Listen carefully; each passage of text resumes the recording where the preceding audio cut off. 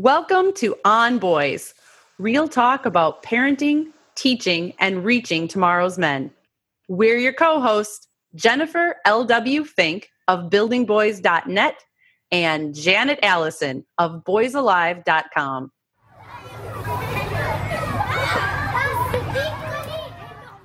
It's time once again for our listener Q&A. This is when Jen and I reach out to our Facebook groups to ask if you have direct questions you would like to ask us.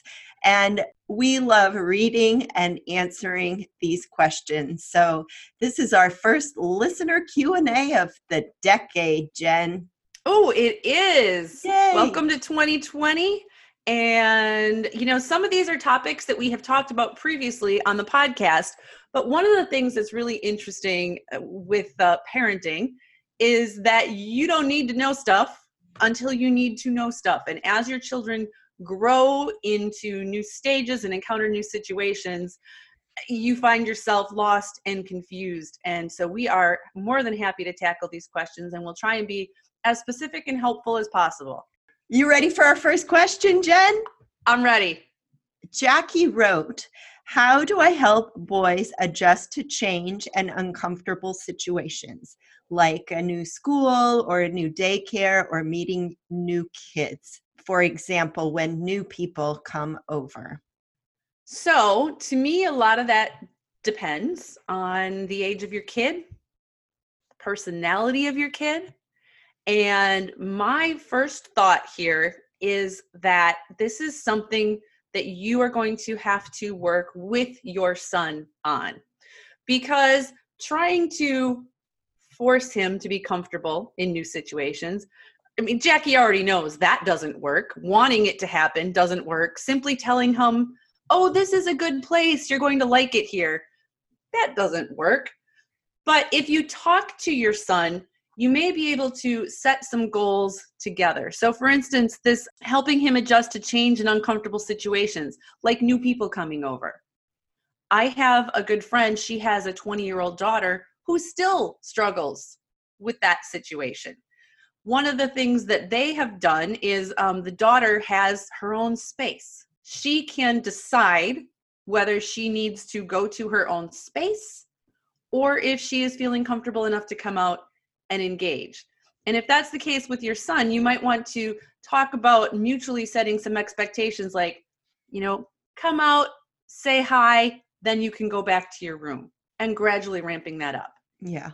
And I think a lot of this, I'm glad you mentioned about the personality of your child, because, as a 3-year-old, as a 4-year-old, we don't totally know who they are as a human being yet. And some kids are naturally introverts. Some kids are naturally observers. They need to take in the situation, watch for a while before they get comfortable. So there's all those different things at play, which makes parenting endlessly interesting, right? But a mom recently wrote to me about her son, and we've been coaching about issues. He's older, but she said at the bottom of her email, she said, I just try to keep this in mind, that this is one 24-hour period in the entire life of my child. And so part of that is not getting too caught up in these exact moments and letting some things go and realize this is just one little moment in your child's life. And of course, we want them to be sociable. And I can imagine sometimes that you feel embarrassed if your child doesn't want to talk to an adult, and it's okay. Give yourself some grace. Another way to help him become more comfortable is to play act, depending on the age of your child. Of course, this is not going to work for a 16-year-old, but if he's 3 or 4 or 5, you can play act it with stuffed animals, or you can help him come up with words. Give him phrases to say when Good suggestion. You meet new people, because he might not know what to say, and give him the words and he can try them out. And you're not going to play act with a 16-year-old, like you said, But anticipatory guidance can be really helpful. So if you have a son of any age who is facing down a new situation, starting a new school, new childcare, going for their driver's test, the more information that you can share with them about this is where we're going, this is what it's going to look like, this may be what you'll see or what you encounter, that can really help ease some of those anxieties and fears. And I have to say, I'm 47 and I am still not comfortable with new situations. I am one of those observers, like you said. Yeah. I kind of like to hold back and just sort of watch what's going on. And it takes me a long time to warm up to those situations. Mm-hmm. And this is a great segue to our next question from Eden, who asked, how do you help your teen boy with anxiety? And this is part of it, is that anticipating of what's coming and not presuming that we know what might be bothering him. So it's an opportunity to ask some really good questions and help him try to parse out what about that situation. Let's talk about the steps when you go in for your driver's test, whatever it might be, to think about and talk about the things that you might not even think about, like you said. Dealing with anxious teens and helping them is a huge question because there is such a vast swath of anxiety, ranging from normal anxiety about, does this look okay on me? What do my friends think of me? To much bigger, more persistent anxiety that interferes with everyday functioning. Mm-hmm. And so your response is going to depend on those things. And Janet, I didn't even get to tell you this yet, but yesterday I learned about a fantastic program to help depressed and anxious teens. And we have talked about depression and anxiety a lot here before. This program was developed by a nurse who was working in adolescent psych and child psych in the 1980s. Ooh. She was consulting on an inpatient unit in the 1980s and was so distressed to realize that these kids were admitted with depression and anxiety and admitted appropriately, but almost none of them had had experience with or had been offered what's called cognitive behavioral therapy, or CBT, which is considered gold standard treatment for both depression and anxiety because it helps people reframe their thoughts. What she did over a period of years is she developed a program that teachers can use, nurses can use, primary healthcare providers, and this is why I'm sharing it now, there is even a 7-session, 7-week online program that teens and parents can access from home. And it's really reasonably priced, evidence-based, and she's done a ton of research showing that it works with teens from all kinds of different backgrounds and different ages. So I will be dropping that link in our show notes because so often we talk about these things as issues and don't necessarily have a concrete thing. This has been proven by research. So that's awesome. Anybody who has a kiddo struggling with significant anxiety, I think this program is well worth checking out. Nice. Awesome. Do you have a name for that program? Oh, yes. Thank you for asking. COPE, and that stands for Creating Opportunities for Personal Empowerment.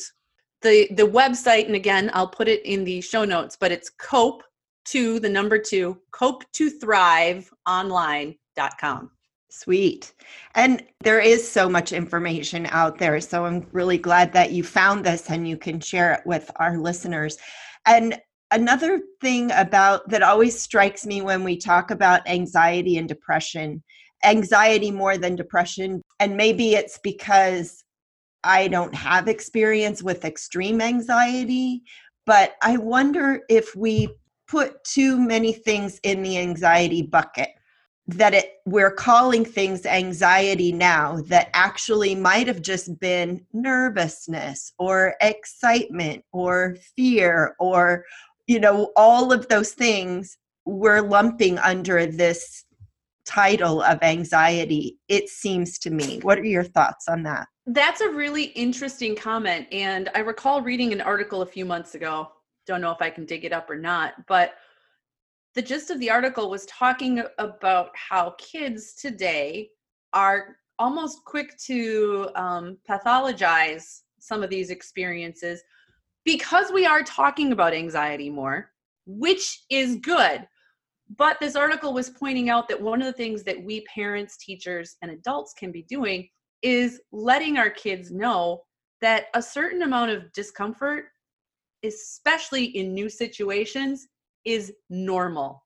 Yes. It is not a sign of a problem. It is completely and totally normal. And so communicating that to your kids, and again, this is not a one conversation. This is over time, building upon it, can be helpful. And especially if you talk about how that little bit of uncertainty and fear and nerves, it heightens your awareness. Which if you're doing something new, that's a good thing. You know, you hear actors and musicians and performers talk about the benefits in some ways of a little bit of stage fright. It kind of keys them up and they're ready for that performance. They do their best. In my speaking training, we talk about having butterflies. When you have butterflies in your stomach, making you feel nervous, and to put those butterflies in formation, put reins on those butterflies, organize them, but to take that sensation of butterflies flying around unorganized in your stomach and organizing them, and that visualize putting reins on them, having them all go in the same direction. And then you're using that excitement and you're using that anxiousness to heighten, as you said, heighten your awareness and your energy for a situation. So anxiety is not all bad. And I like that imagery. I have heard people say to kind of reframe the thought, which really is what cognitive behavioral therapy is about too, to reframe it instead of I'm nervous, I'm scared, this is a bad thing, which is often our human perception of that, to think it's energy.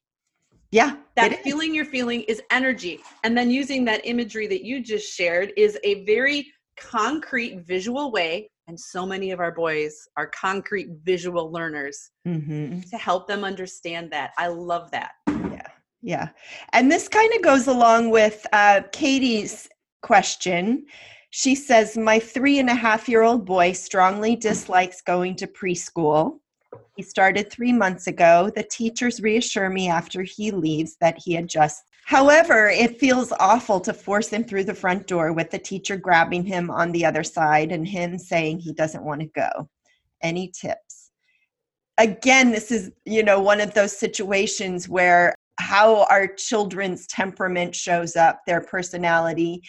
But I do also want to say that for young boys, 3-year-olds, 3.5-year-olds, separation is an issue for them.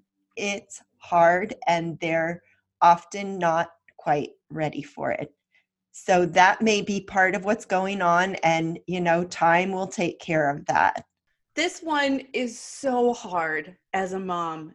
It is so hard to feel like you're doing the right thing when your kid is literally sometimes crying and grabbing at your leg. And the teacher may say that he's fine after you go, and he may seem fine when you go to pick him up. He might be off playing with his friends and hi, mom. Doesn't take away the fact that the whole 2 hours he was at preschool, I felt like a terrible human being, right? Right. To me, there's a couple angles to this. It's so important to get feedback from that teacher and to establish that relationship and to make sure that it's feedback that you can trust and you feel comfortable with. Because if this is causing problems for your son at school, if he is unhappy while he's there, then that's a different problem. If he truly is settling in and he's happy when he's there, then a lot of this becomes working on your own reaction to it and controlling your own reaction to it. And for me, and I have dealt with this situation, sometimes it has meant having to force myself to not think about it while he's at preschool by doing a physical activity or by diving into some sort of activity that takes my focus for a while. Because if I don't have that, I start going around and around and around, and that's not helpful to me, and it's not helpful to my son ultimately. And you can also bring in a little magic here, which I just kind of always like that. Is there something special that you have? And it can be a stone or a gem or a necklace or a something that is a treasure for you. And you can share that and give that to your son to hold in his pocket and rub it. And, when he rubs it, you'll know. And you can make a whole story around that to create that connection between you. And that may be just enough to ease him through that separation. Do you know the book, The Kissing Hand? No. It is a children's book, and it touches on exactly this. It's about a raccoon. His name is Chester Raccoon, and he's scared to go to school. And it's about how his mama handles that situation. It's, a picture book, a read aloud book. I'll drop a link in the show notes. I strongly recommend it.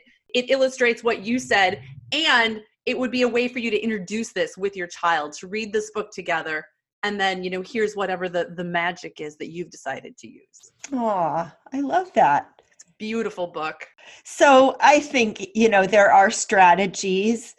Time also will take care of this. As Jen said, if he's doing fine once you leave, then it is a lot about how do you ease your own sense of guilt around that. I do not like using that word, but I mean that's and concern. That's, some of it for me was concern.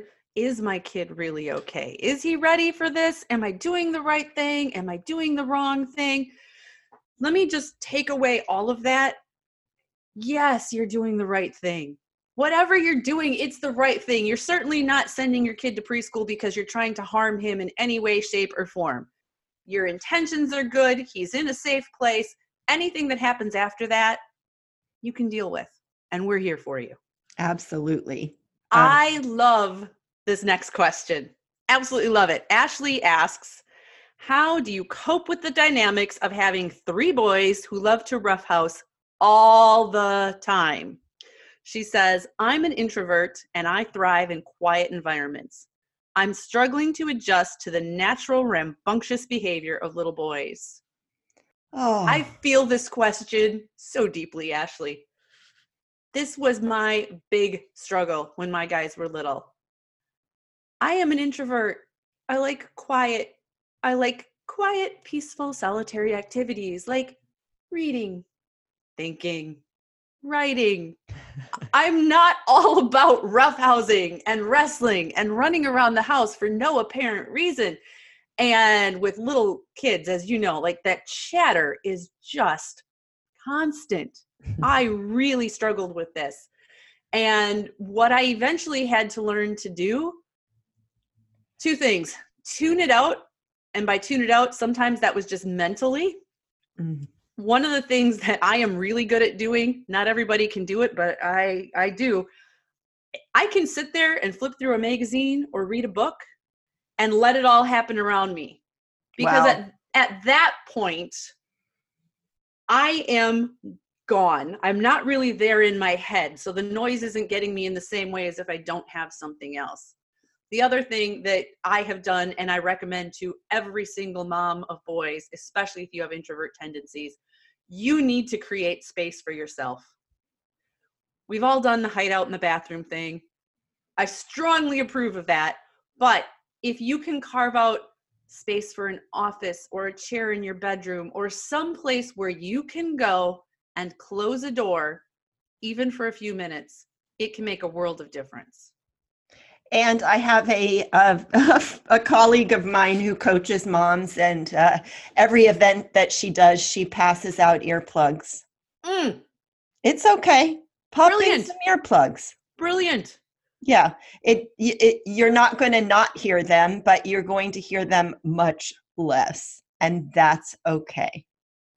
We talked to Megan Francis of the Mom Hour recently. And like me, she has 4 boys and she also has a daughter. So 5 children in her house.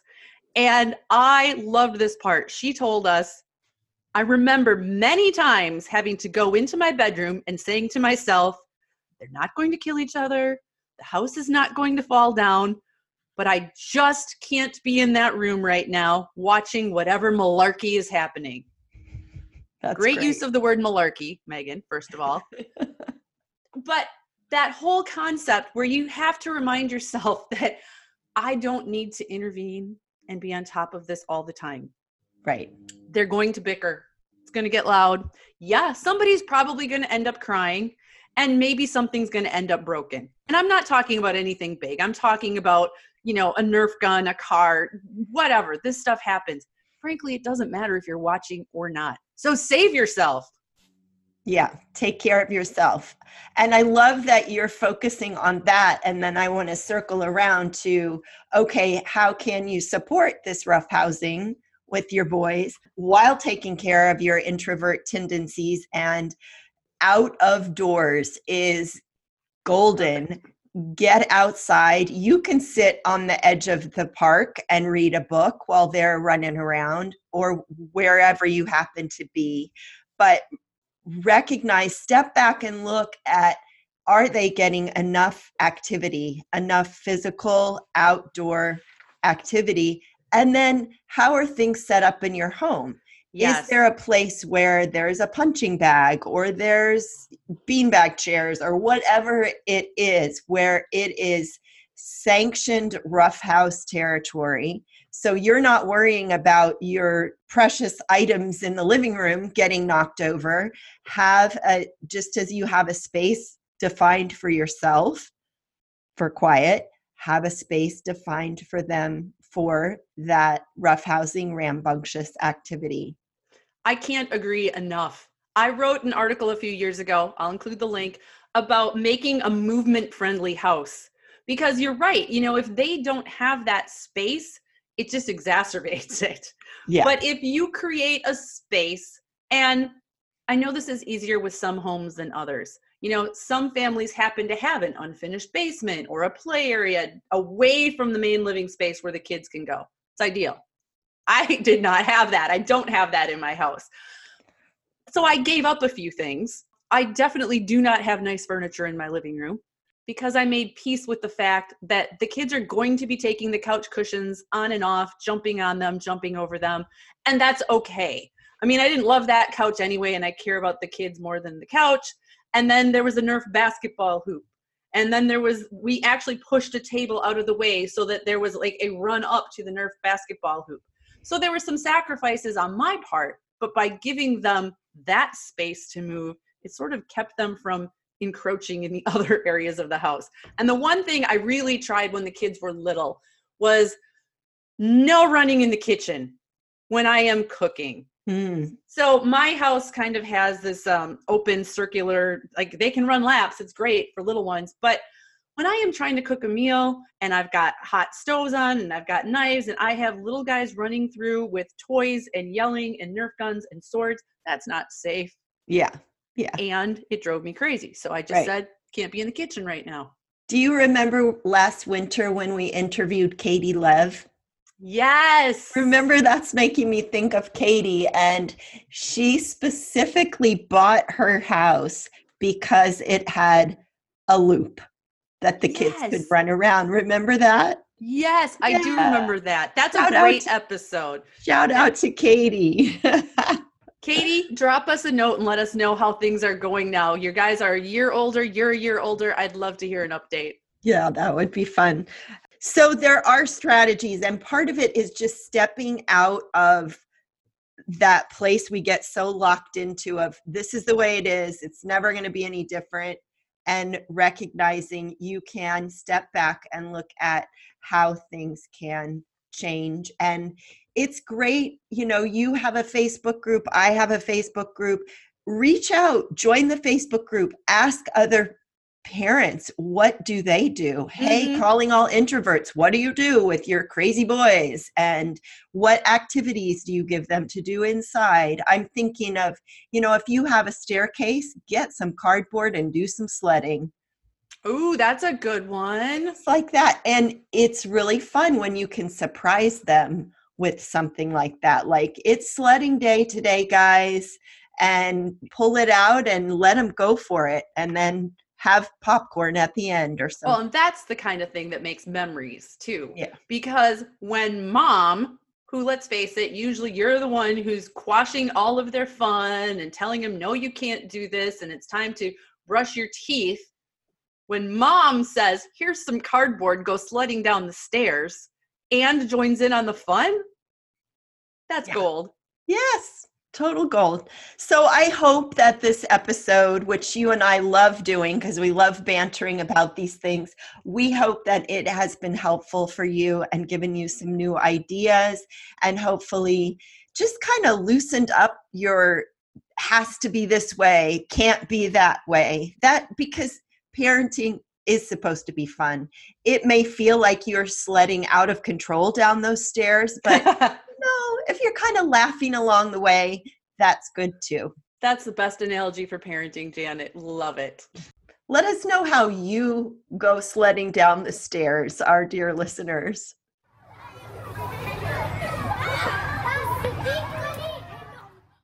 Thanks for joining On Boys, real talk about parenting, teaching, and reaching tomorrow's men.